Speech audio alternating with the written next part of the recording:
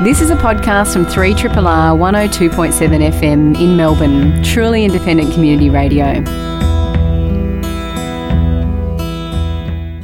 Welcome to another episode of Plato's Cave, a film criticism show and podcast. I'm Stuart Richards, your host for tonight, and with me, joining me in the cave, is my fantastic co-hosts Emma Westwood and Cerise Howard. Hello! Hello! Hi. Before we kick into tonight's reviews, tonight is our final night of April Amnesty. Cerise, do you want to walk us through what's on offer?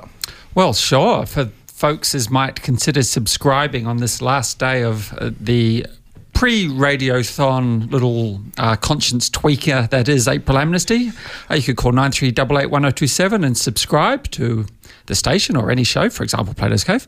And you could go in the winning to win, for example, a Melbourne International Film Festival mini pass to the 2018 MIF, running from the 2nd to the 19th of August. Emma? What else do we have? We have Melbourne Writers Festival. Did you say that? You said MIF mini pass, didn't you? MIF. Yes, great. That's good. That's very exciting. There's grog. We like that. Scotchman's Hill Winery, responsible drinking of alcohol there. What else do we have? Scully and Trombone.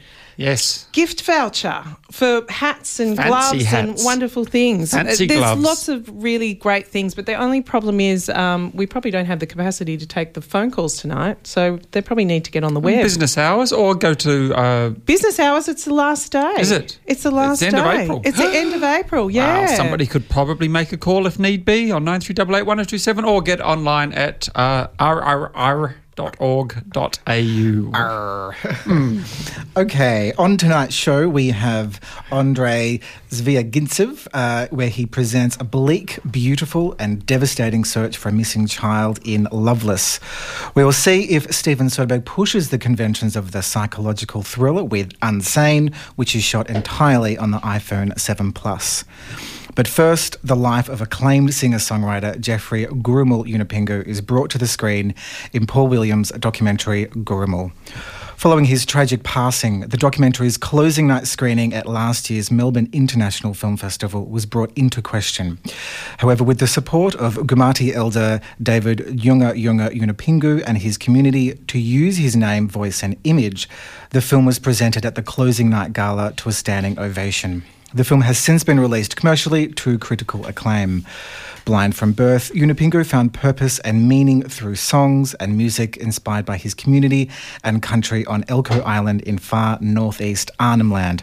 Living a traditional Yolngu life, his breakthrough album Gurumul brought him to a crossroads as audiences and artists around the world, such as Sting, began to embrace his music.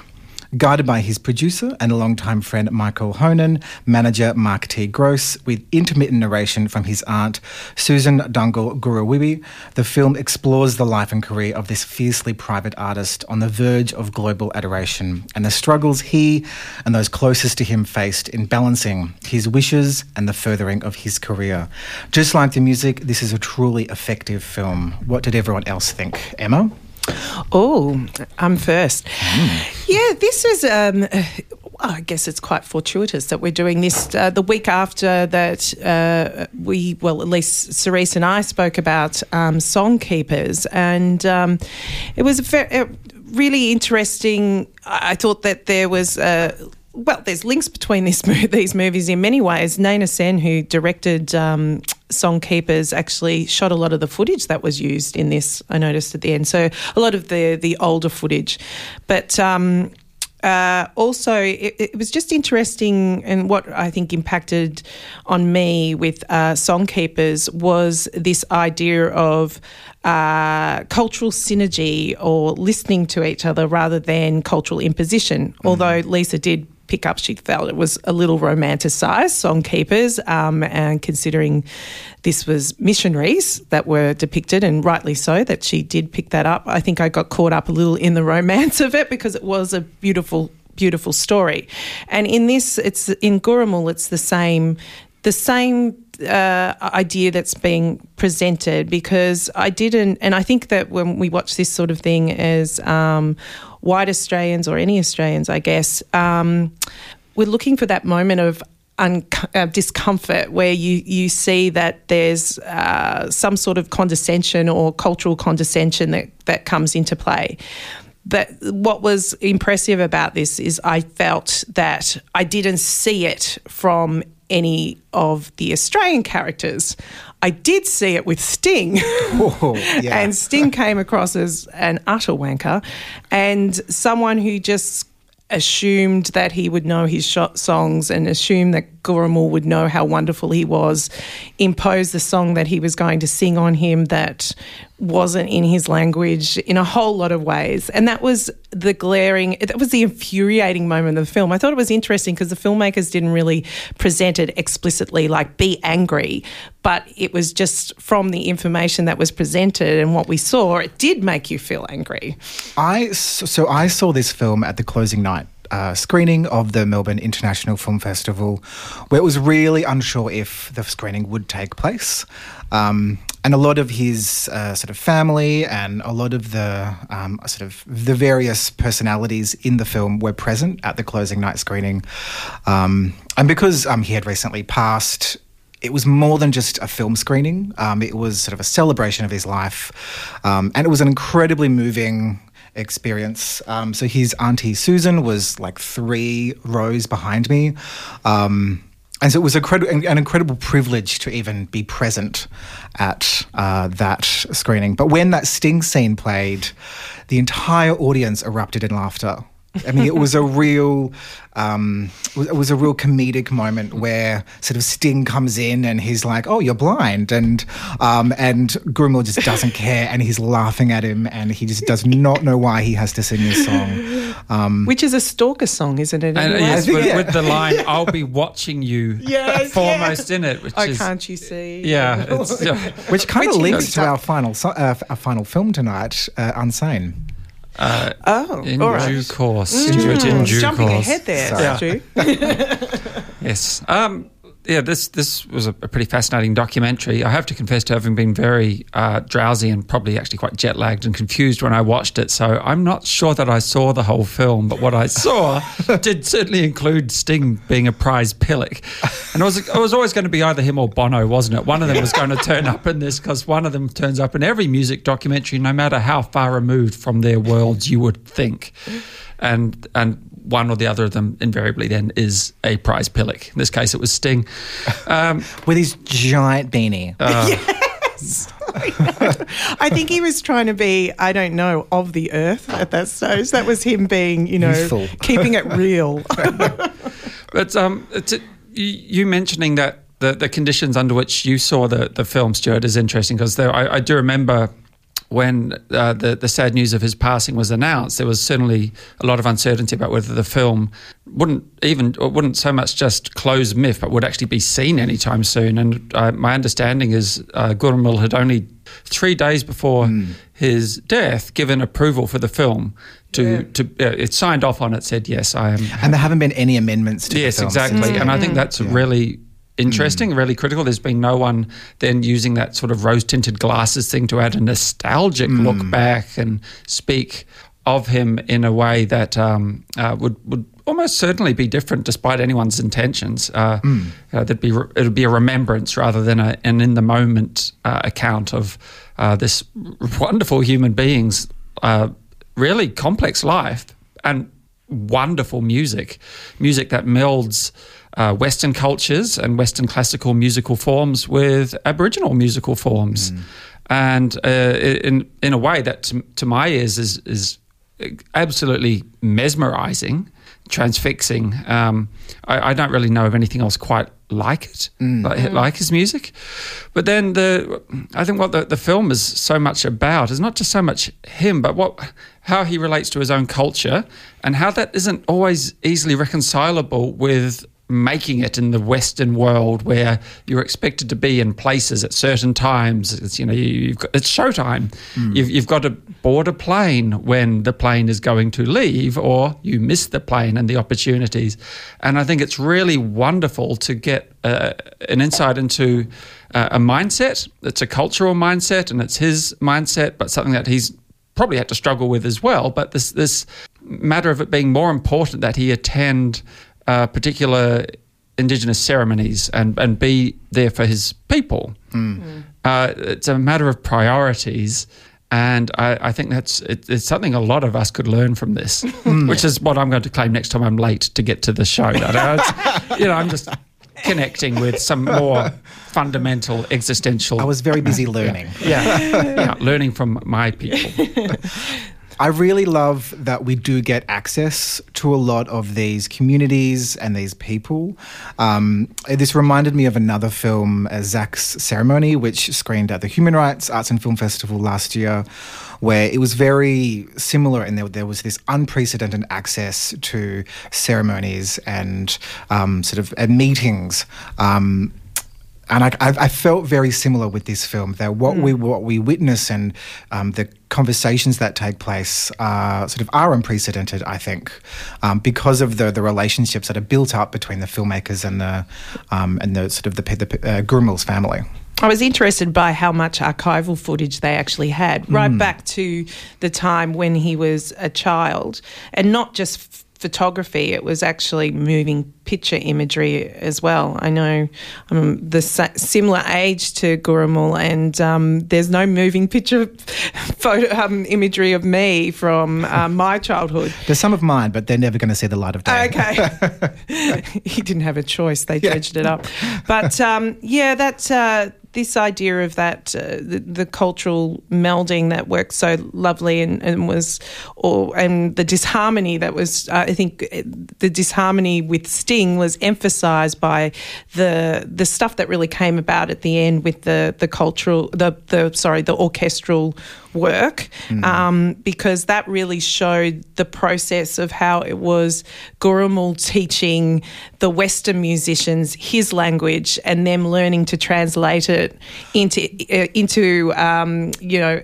instruments that they wouldn't usually make those sounds or wouldn't usually be used in that way before. And he was very much instructing them, saying, making the sounds over and over and over again until they, could get that heartbeat of the didgeridoo and so forth, and the different animal noises. And it was so impressive. I mean, I felt that it elevated the music into that cultural. The cultural melding was just so symbolic of what can happen when two cultures work well together. It just it can become something so much more than its individual parts. And I really love that in these sequences, they go for quite some time. So we get to hear this repetition of the music until they get it right. So I really love the the embracement of the musicality of his work. Yeah. I don't think it was too overly romanticised either. Like with the Michael and his manager, I forget his name, but his managers, when there was a time when things seemed to be running away from Gurrumul, and that's when he sort of sat back a little bit and in his absence showed that he wasn't complicit in touring in the way that they wanted him to. And I think maybe that showed them in a good light, not in a bad light, but it did show that they were maybe getting a little carried away. They maybe thought, and the way these things happen, and they happen to us in white culture, we find ourselves swept up in some sort of wave where sometimes you think, what am I doing? I'm spinning. And he was able to take stock and go, that's it, maybe not through speaking, but through his actions, and that they respected that and they didn't hold it against him. And they said that in the end, they maintained their relationship with him, and that was the most important thing. Which was really lovely. You're talking before about the access here. Like there's we're privy to things that ordinarily we don't see, and it is a real privilege. And you have to understand that the filmmakers have won the trust of a community over many years before this film saw the light of day. And continue to have that trust. And continue to, much as you mentioned Zach's Ceremony before as well, I think a similar process is there where filmmakers it may have been an Indigenous filmmaker involved in that one, but there would have been a whole crew, a whole production.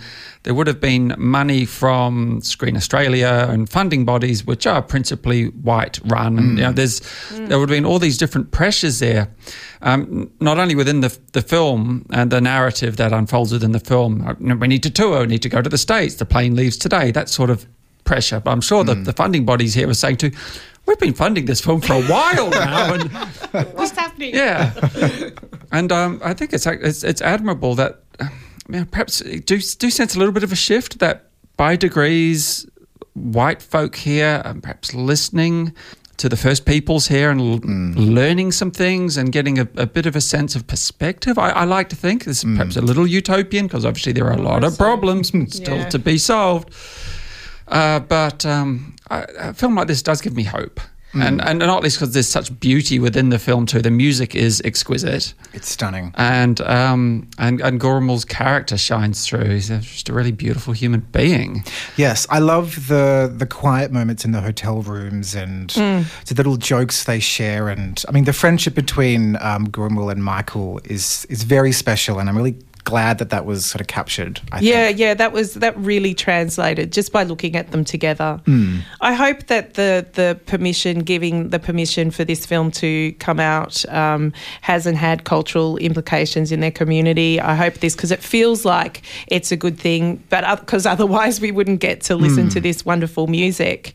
So I do hope that being able to propagate his legacy is a really good thing and is not impacting, because I'm not entirely aware of how that does impact on the local communities, that decision. You're listening to a podcast from Community Radio 3RRR in Melbourne, Australia. Loveless. Xenia Mariana Spivak and Boris Alexei Rosen are in the midst of a divorce with much animosity towards each other. Their 12-year-old son, Alyosha Matvey Novikov, is caught up in the middle of their bitter fights. Both parents have moved on following their separation. Boris is now with Masha Marina Valaseva, a young woman who's pregnant with his child, and Xenia is with Anton Andros Case, an older and wealthier man with an adult daughter who lives abroad. When Xenia realises Alyosha has been missing for 2 days, the police see this as the simple case of a runaway child and expect the boy to return home within a day or two. When Alyosha does not return, a volunteer group specialising in the search for missing persons takes over the case and promptly initiates a thorough procedure to locate the boy. When initially felt as a simple thriller, it develops into an uncompromising film about the state of the family in which all values of selflessness and empathy have given way to selfishness and narcissism. The film won the jury prize at the 2017 Cannes Film Festival and was nominated for the Best Foreign Language Film at this year's Oscars. What did everyone think, Cerise? Well, this also just won a bunch of prizes in Moscow at the inaugural East-West Golden Arch Awards, which I was in attendance for and part of a jury. Fantastic. And I absolutely did not vote for this film because I really didn't like it, even though I was extremely keen that we cover it because I've really liked some of his other work, in particular his previous film Leviathan, which I loved. And so why didn't you like this compared to Leviathan, Cerise? Because that film had something to say about people I find rather more interesting. Here, it seems an extremely obvious and simple target, the bourgeoisie in Russia, but it could be anywhere. It's just this film is so blunt in its critique of shallow consumerist society. It's so much so that the symbolism is really leaden in this film. It's rather more mystical in Leviathan, like that amazing whale skeleton that's mysteriously just on a beach. Here we have a woman with a shirt that reads Russia on it, and she's on a treadmill. I mean, it's really not that sophisticated. And she's always on her phone. All of the, particularly all of the women are always on their phone taking selfies, and I thought that was a bit on the nose. There's a lot in this that's a bit on the nose. It's an immaculately made film. There's not a shot out of place. Everything is as he wanted it to be. I don't have a shadow of a doubt, but I also just didn't like it. It rubbed me up the wrong way throughout. I just really thought it's much like Michael Haneke's last film, Happy End, was quite underwhelming. This is like just shooting fish in a barrel now, just going, yep, the bourgeoisie basically got a lot they need to do to be redeemable human beings again, because they've just lost sight of values. I mean, when you lose, it's not really about losing a child. This is just a statement on the state of life in Russia presently, but it really could be anywhere. It doesn't feel particularly Russian. It's Russianness, even though, yes, she is Russia on the treadmill. It just doesn't matter. Russian on the treadmill. She's Russian on the treadmill. Yeah. She sure is. Yeah, it's I was really disappointed with this because I had a real sense of anticipation. I really liked Leviathan, and its satire was rather more sophisticated and fun. And while Leviathan was a film actually given official funding, and then such that the Minister of Culture, I think, said, we will not fund your next film, Zviya Gintsev goes and gets a film with private funding, and it's a co-production between 4 nations. And this film, yes, it says things to say about the state of contemporary Russia, but really they may as well have funded this, because there's nothing here that's particularly going to upset anyone, really, because it's just too obvious. There are some nods to Ukraine, though. There's various news stories about the invasion of Ukraine. Well, in general, apocalyptic mumblings. Stories. And yeah. That was kind of like its soundtrack in some ways. But, I find his films, I feel like I should have a strong reaction. I didn't even have a strong reaction to Leviathan, to be totally honest. And the same with this film. I didn't dislike it. I didn't love it. It was... it wasn't a bad way to spend the time, but it was certainly something that didn't have a strong impact on me. Although I did find that the characters were very, very barbed, and she was probably one of the most hateful mothers I've seen. Apart from being truly malevolent, she's just, as an average mum, was probably one of the most hateful mothers. I did like the way that... But there's a few hateful mothers in the film. Yeah, there are. I think that there's a real disconnect between children and their parents. Like even the wealthy man that you said that she goes off with, whose daughter is living overseas. You can tell, even though the daughter, when she Skypes him, is smiling and all full of love and love you, Daddy, doesn't want to come home and see Daddy at all. But I did like the way that it was presented, the mother's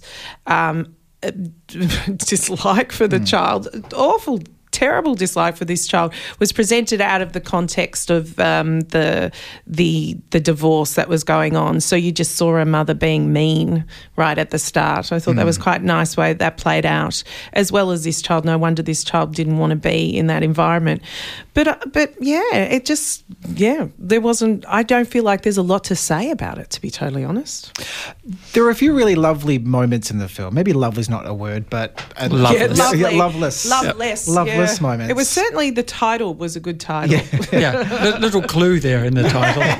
But there are so many, in the search for this boy, there are so many moments where sort of the meeting's over, and sort of what they're going to do next has been decided, but the shot will keep on going. I mean, there's one moment where there's the school teacher, and everyone leaves, and there's this lingering take of her just kind of carrying on and going on about her business. That's very much his style, though, as a director, isn't he? That's something that it's interesting that you mentioned Michael Haneke's Happy End, because that did the same thing. That sort but no of one drawing cares. out. Yeah. It's kind of But there is that moment. I won't sort of say specifically what it is because it'll give it away. But there's that moment of the emotional crescendo between the two parents at the very, very end. Which I thought was fantastic. It was so well written. The performance of the two leads was incredible, I thought. It's really curious. This film's proven much more polarising than I'd expected, because it has absolutely its champions. It's getting garlanded everywhere. But I know I wasn't alone on this jury feeling, well, how on earth did this win, even though it was almost certainly somehow going to. We had a sense of inevitability about it winning, but also just going, I don't know. The thing I actually found most interesting in it was this peculiar business around the child's father having to maintain some sort of a charade, a happy family charade because of a workplace in which people needed to be married. And it reminded me of The Lobster because it was as ludicrous and contrived. It was some sort of religious proprietor. Yeah. I actually thought that maybe the film was going to go down a lobster-like path because that was just so farcical. That would have been much better. I would have loved that. I'd have loved that too. Instead, without giving too much away, it goes down a very assiduously down an Antonioni-esque path, a very particular film. The director himself has cited a very key work in that director's oeuvre that concerns missingness. And ultimately, and come out of this film with admiration for its craft, but I feel very unaffected. Yeah. And that's a disappointment. Yeah. I found sort of the very ending I found to be incredibly frustrating. Did you like the actual film though, Stuart? Well, the more I think about it, the more I actually do like it.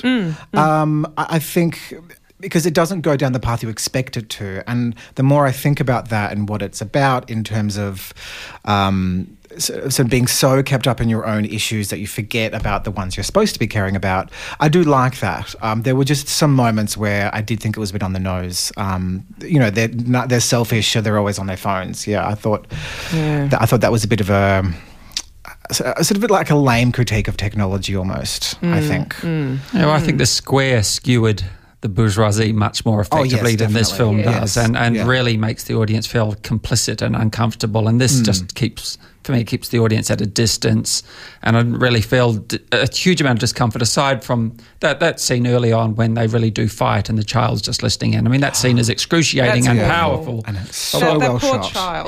The grief of that child was just that was very palpable. But it's just that what follows just doesn't add up to it.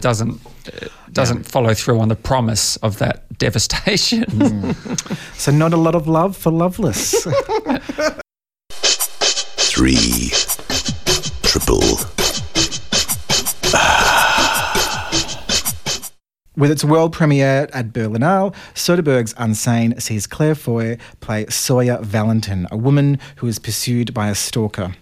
After moving to a new city to escape her stalker, where she unwittingly signs documents committing herself to the hospital's psychiatric ward, Sawyer calls the police, but they are unwilling to intervene, as she herself has signed documents committing herself to this hospital.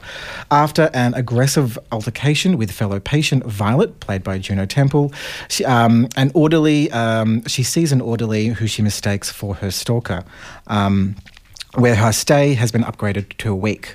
During the week, Sawyer begins to see her stalker David Stein at the hospital, believing that he has followed her from Boston and is posing as one of the orderlies to get close to her. This causes Sawyer to lash out in an intense quest for freedom. Shot on the iPhone 7 Plus and edited and scored with Apple technology, Soderbergh has created an intense and intimate film that uses the camera to put us in the position to interrogate Sawyer's stability. The dodgy lighting and grainy images serve the gloomy atmosphere of this prison-like hospital. So what did everyone else think? Is this a critique of neoliberalism's stranglehold on the healthcare system, or is it a run-of-the-mill thriller? Neoliberalism is a difficult word to get out quickly. Yeah, well, yes, I think it's a bit of both, actually. It's sort of in the mould of those 90s thrillers, I would say, that it was kind of playing on that, or it kind of becomes that, shall we say. It starts, I enjoyed the paranoia of it. It was quite a delightfully paranoid little film. And it starts with you wondering whether she is insane. Do you like that? Whether she is insane. Not a word, people. Not a word. Whether she's sane or not. And then it does become a bit, more apparent. But I do like the way that Claire Foy plays this character. She's she's really very remarkable. Before this, I'd only seen her play royalty, not just in one role, but only in in The Crown, but also as Anne Boleyn in the TV version of Wolf Hall.